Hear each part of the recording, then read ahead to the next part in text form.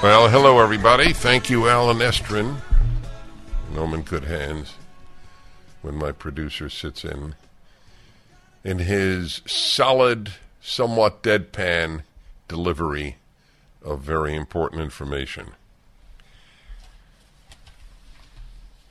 There are developments that take place in America on occasion that are so frightening to those of us who love freedom and to those of us who believe in the founder's vision of limited government that words elude us. How much has this been covered that there will be a Department of Homeland Security Disinformation Governance Board? Has that been widely covered? It just announced it yesterday, I think. It was announced yesterday, but still, I'm curious if it was widely covered. No. This, folks, is exactly the sort of thing you have in every totalitarian regime. But what they do is they yell at the Republicans for, here's an op-ed in the LA Times today, the Republican Party adopts Russia's authoritarian playbook. They have set up a government agency to monitor disinformation. But they yell at their opponents for being authoritarian. So, what are you going to do?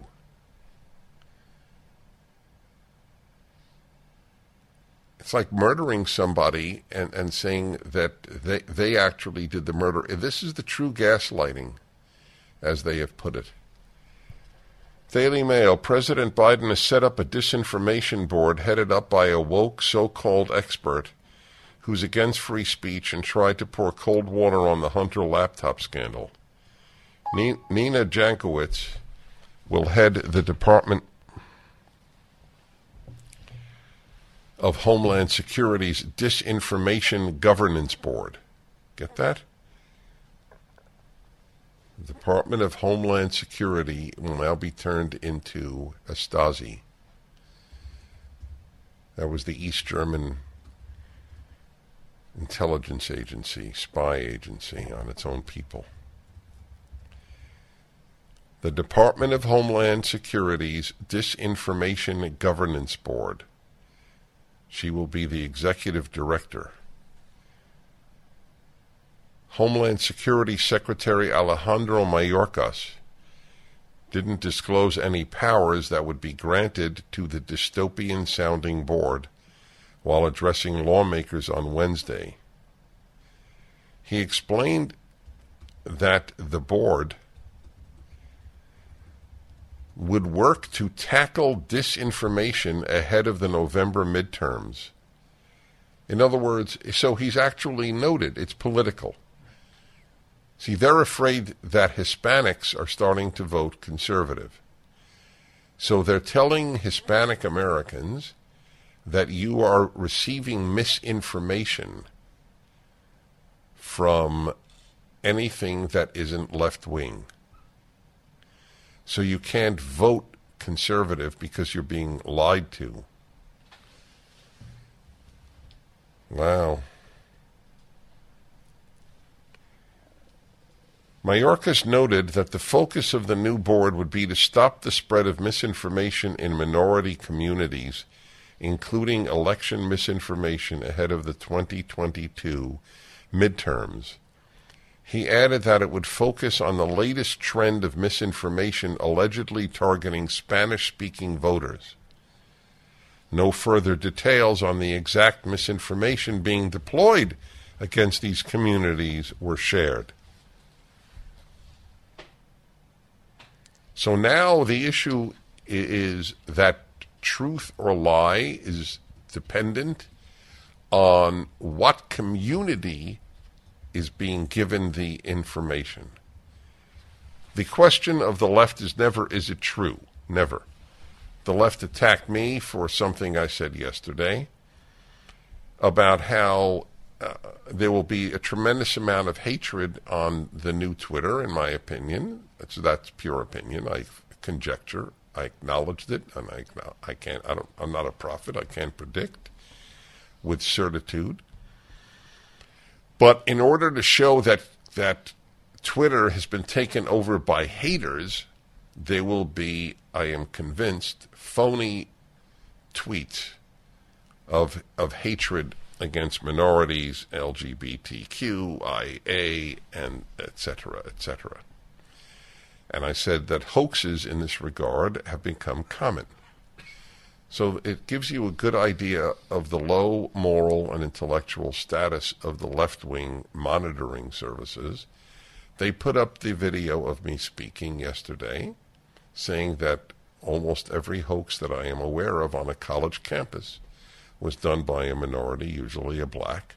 If there's a noose, if there's the N-word on a college dormitory door, to the best of my knowledge, it's virtually always been done by a black student trying to show how racist the college is. I bring these to you regularly. I've written this up. I am not the only one to write this up.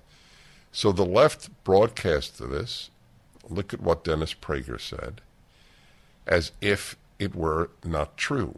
They don't say it's not true. They don't have the courage of their lying convictions. They just play it as if it isn't true, as if it's just bigotry. So because they don't ever ask, is it true? Is it true is as irrelevant to the left as any question you could ask. The color of your car is more important to the left than whether a statement made about American life is true. Anyway, this is frightening. A disinformation government board.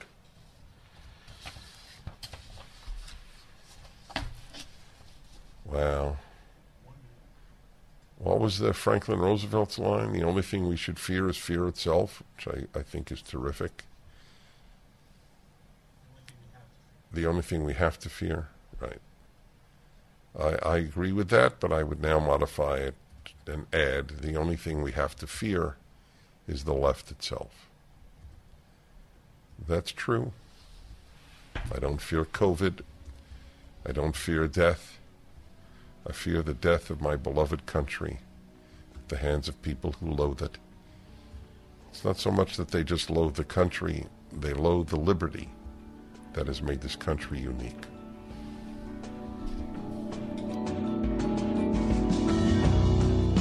In November of 2020, the Democrats were up to no good. Apparently, they were planning to pull off some degree, maybe decisive degree, of election fraud. Well, they might have been caught. Find out what they did and how they did it in the new documentary film called 2,000 Mules, directed and narrated by renowned filmmaker Dinesh D'Souza, and executive produced by Salem Media Group, with research from truethevote.org. 2,000 Mules tells the story of those who tried to hijack a presidential election. You'll see actual video surveillance tapes. You will see how their cell phones were tracked to box after box as they got paid to carry out this illegal scheme. Watch the movie and decide for yourself. Attend a limited release premiere of 2,000 Mules on May 2 or May 4. Check your local listings and get your tickets today at 2000mules.com. That's the number 2000mules.com.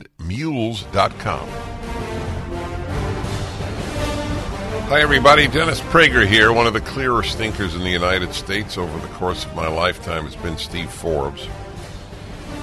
Honest, clear, intelligent, courageous, good stuff. Steve Forbes, chairman of Forbes Media, the foremost name in business information. You may recall, if you're old enough to recall, in 1996 and 2000, he was a serious candidate for the Republican nomination for the presidency. He and two authors have now written a short, clear book titled Inflation: What It Is, Why It's Bad, and How to Fix It. It's hard to get much more important than that. Steve Forbes, good to have you on. Good to be with you, Dennis. Thank you very much. This is a high honor. That's very kind of you to say. Thank you. It's my honor. You know, I'll start with a very heavy comment. Inflation is not just a monetary issue. I mean, I know you know this. I'm saying this for the benefit of my listeners. When I think of terrible inflation, I think of what brought the Nazis to power.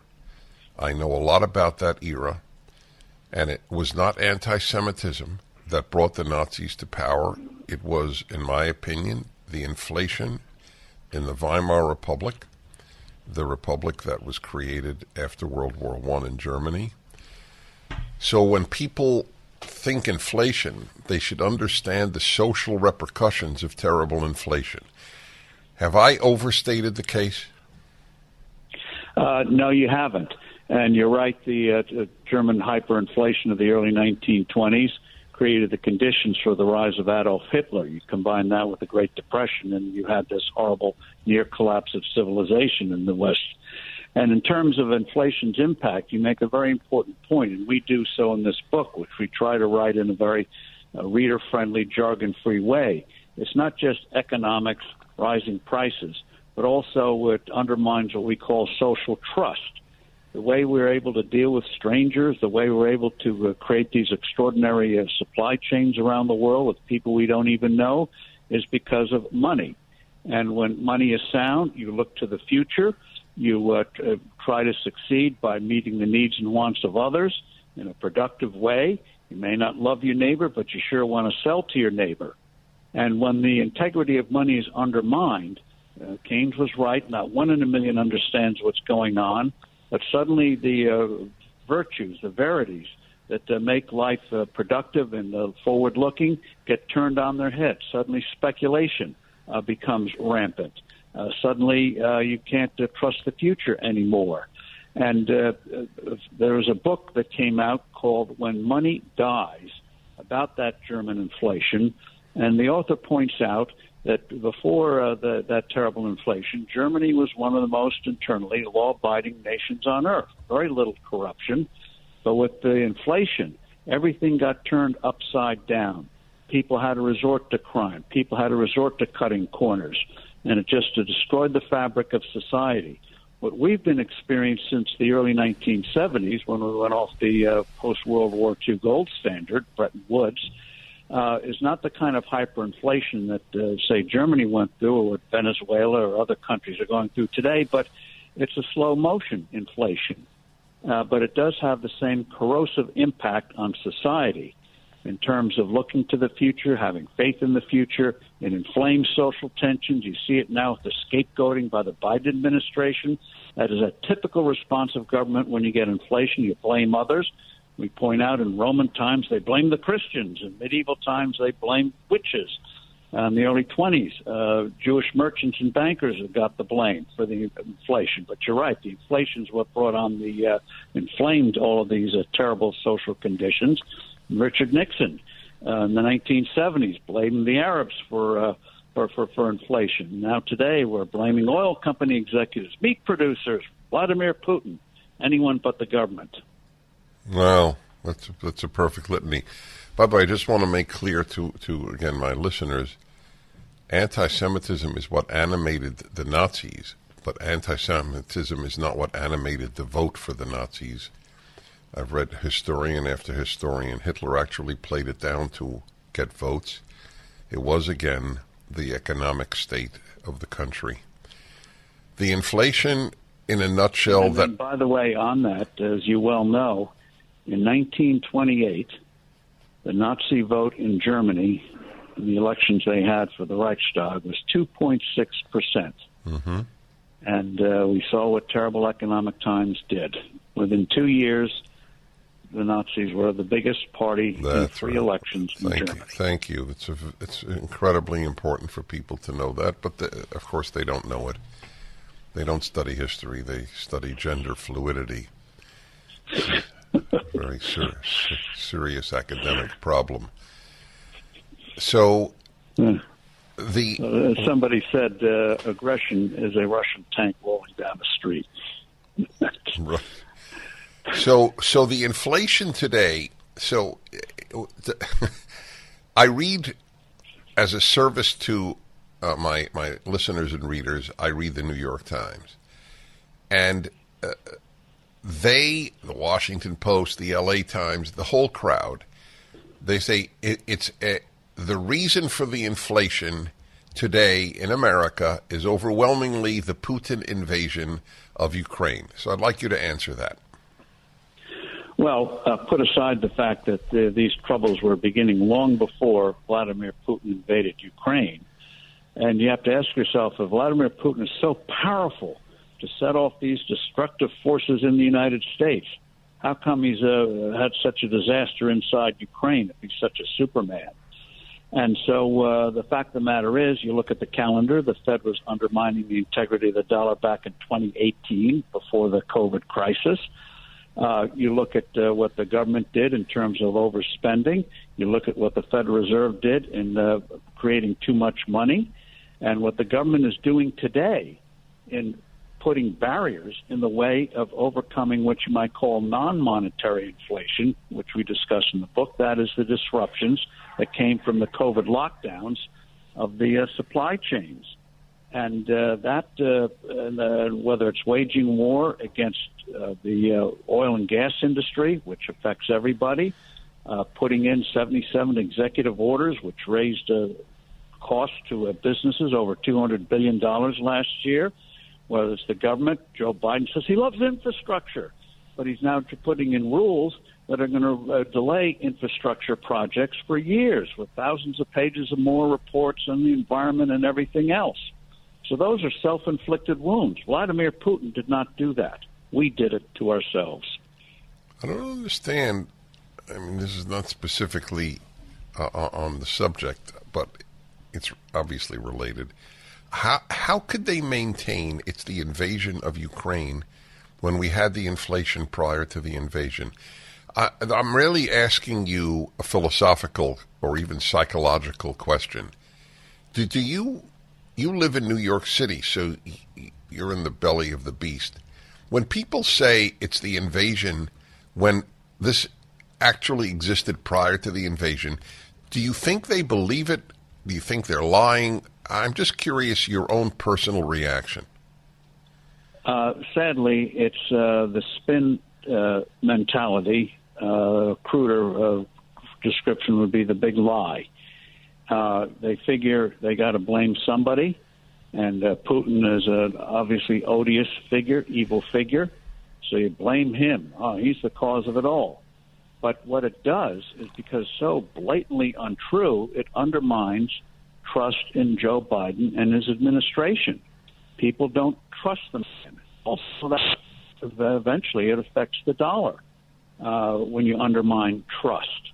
That's what makes a currency, helps makes a currency stable. It's not just money supply, it's trust that the people in authority are keeping it at a stable value, that you can trust the future, you can make a transaction and not feel you're going to get cheated because of forces beyond your control in 3 to 5 years. And getting to your earlier point on inflation, one of the things it does is give people a sense of powerlessness, that there are forces beyond control, that the virtues that they thought if they abided by, they would have a chance to get ahead. As Lincoln said, improve your lot in life. Inflation only makes a mockery of that. And that feeling of out of control, that feeling of powerlessness, that things are just beyond your capacity to affect events, leads to very destructive social forces, can lead to destructive social forces as well. And that's, I think, what we're experiencing today. No one pays attention, and people in authority, to what happens when you undermine the integrity of a currency.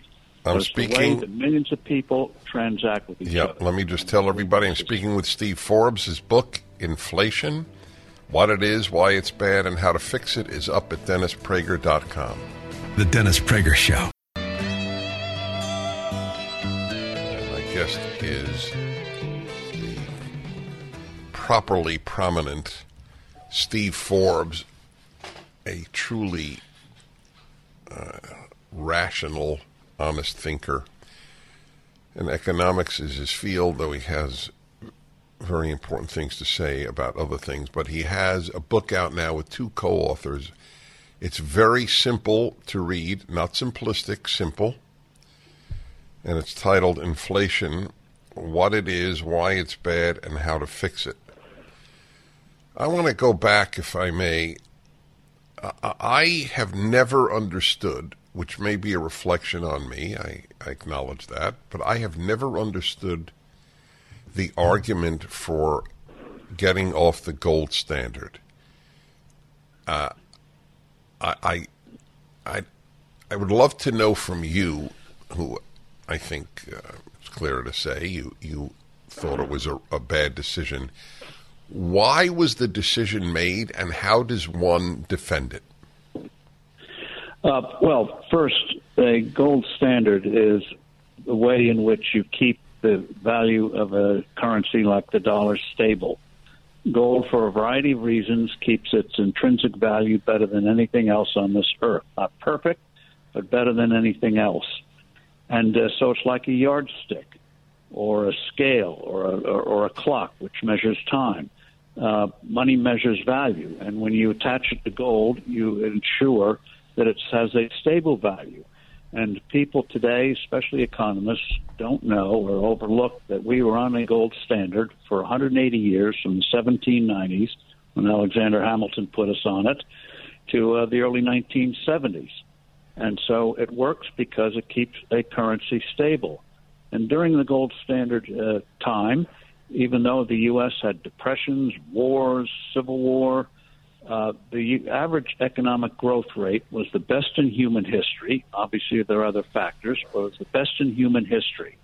And that's how we went from an agricultural group of colonies on the East Coast to the mightiest industrial nation in the world within a century. And I'll give you one statistic. And when we were on the post-World War II gold standard after the war ended, from the late 40s to around 69, 1970, the average U.S. growth rate was 4.2% a year. Since then, it's gone down to 2.7% a year. Now, that doesn't sound like a lot, but when you compound that over 50 years, you see the devastation. If we'd maintained our historic growth rates, household income, median household income today, which is about $67,000, would be over $100,000 to $110,000. Just imagine how much better people's mind would be if they're making $100,000 a year instead of $67,000. That is the price you pay when you undermine the integrity of a currency. And you also, by the way, just one aside on that, countries that repeatedly debase their money, big time, are violent countries. You look at Brazil, you look at Argentina. Violence rises when people don't trust the currency.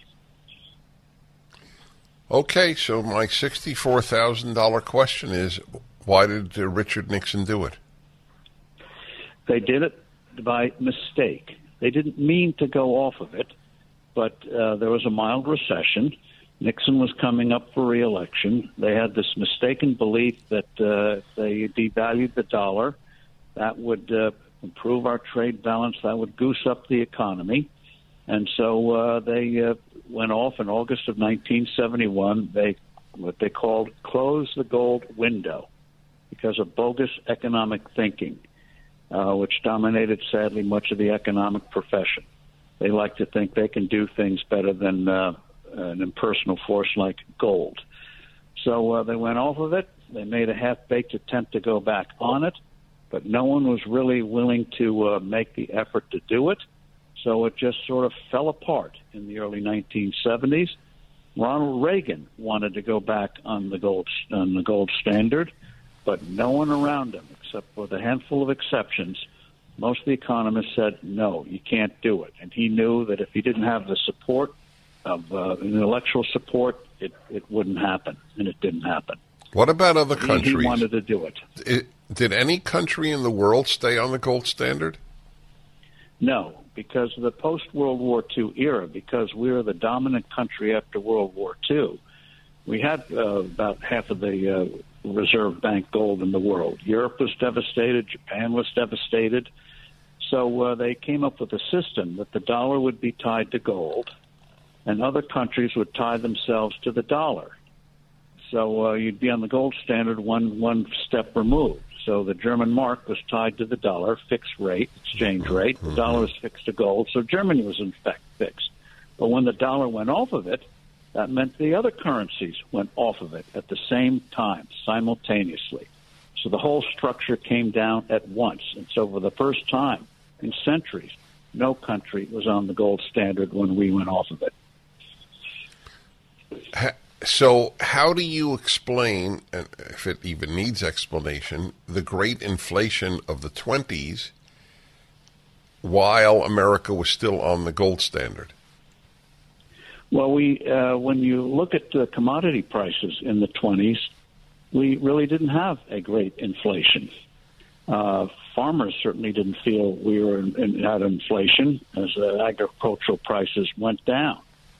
And so when people say that, I look at the numbers. Well, no, I should have been precise. I was thinking about Germany. Germany was tied. Oh, yes. Okay. Germany, okay. Germany, the thing to keep in mind about Germany is after World War I, the World War I inflation was not much worse than the other belligerents in the war. It was the post-war inflation that really went off in Germany. Germany was not on a gold standard. They were printing money because they did so for political reasons. They felt if they paid workers a lot of money, they'd prevent revolution. And they had this weird thing that they thought they weren't creating enough money. As prices were going up, they say we're not creating enough money. All right, hold it there if you would, Steve. I'm with Steve Forbes. I want to push your book. So the book is Inflation, what it is, why it's bad, how to fix it, up at my website. That's a scary video. What is it? Social what? What is it called again? Social credit, yeah. There's no question most people on the left would like to have that in America. You know what? It's interesting.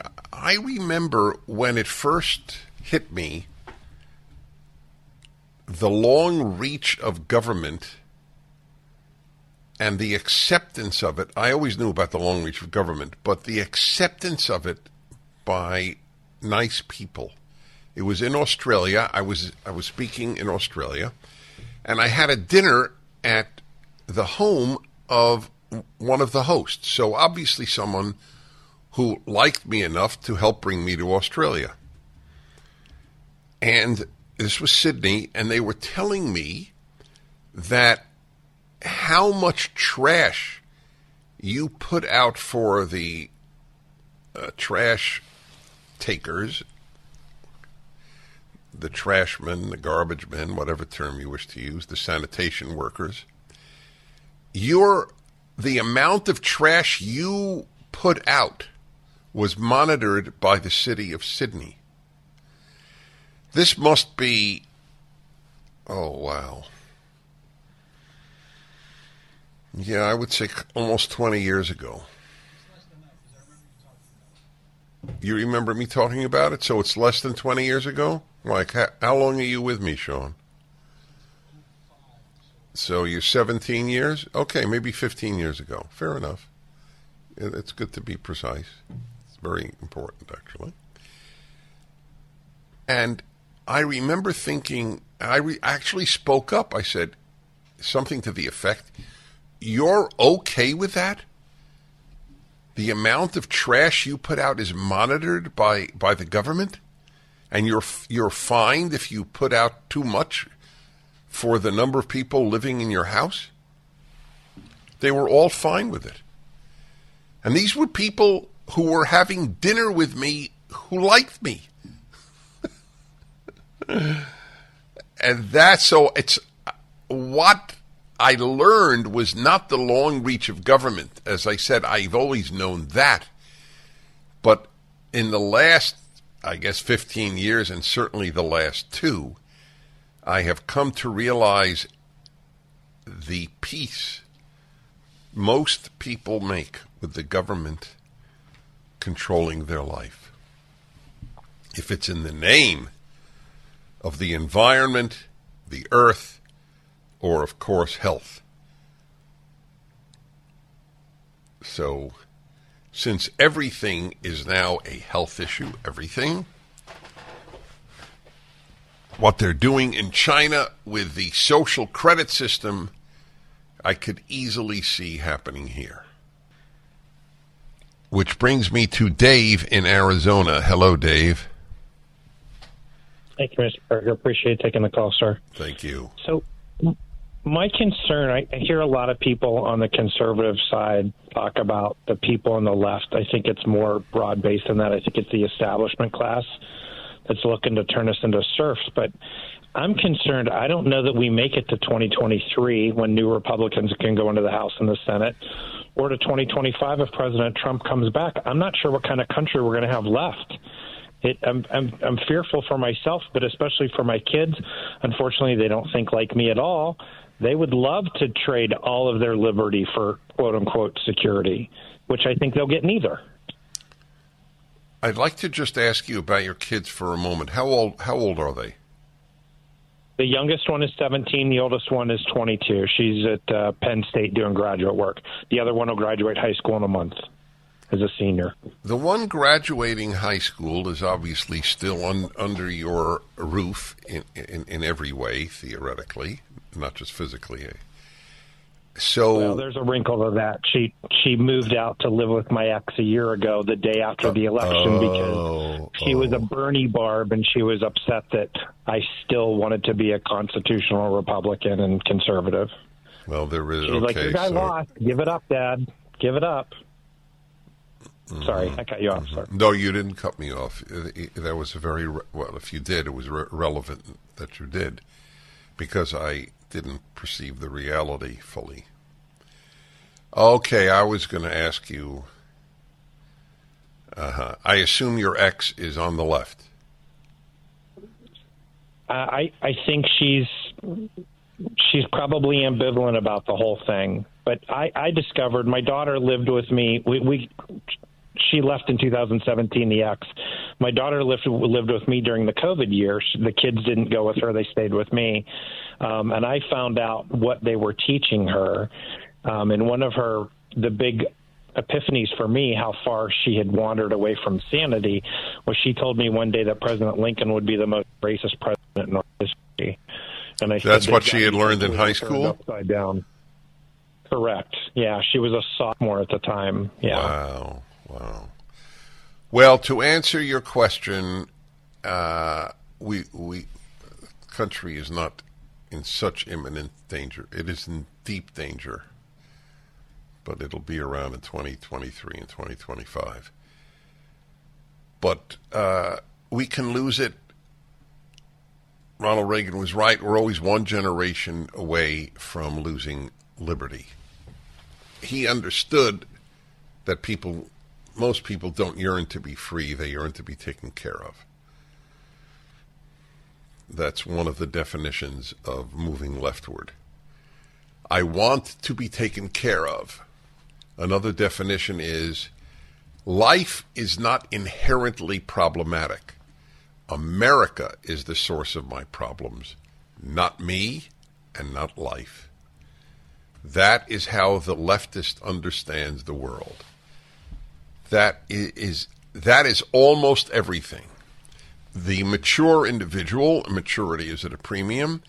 The mature individual understands life is rough, life is difficult, life is complex, life is painful.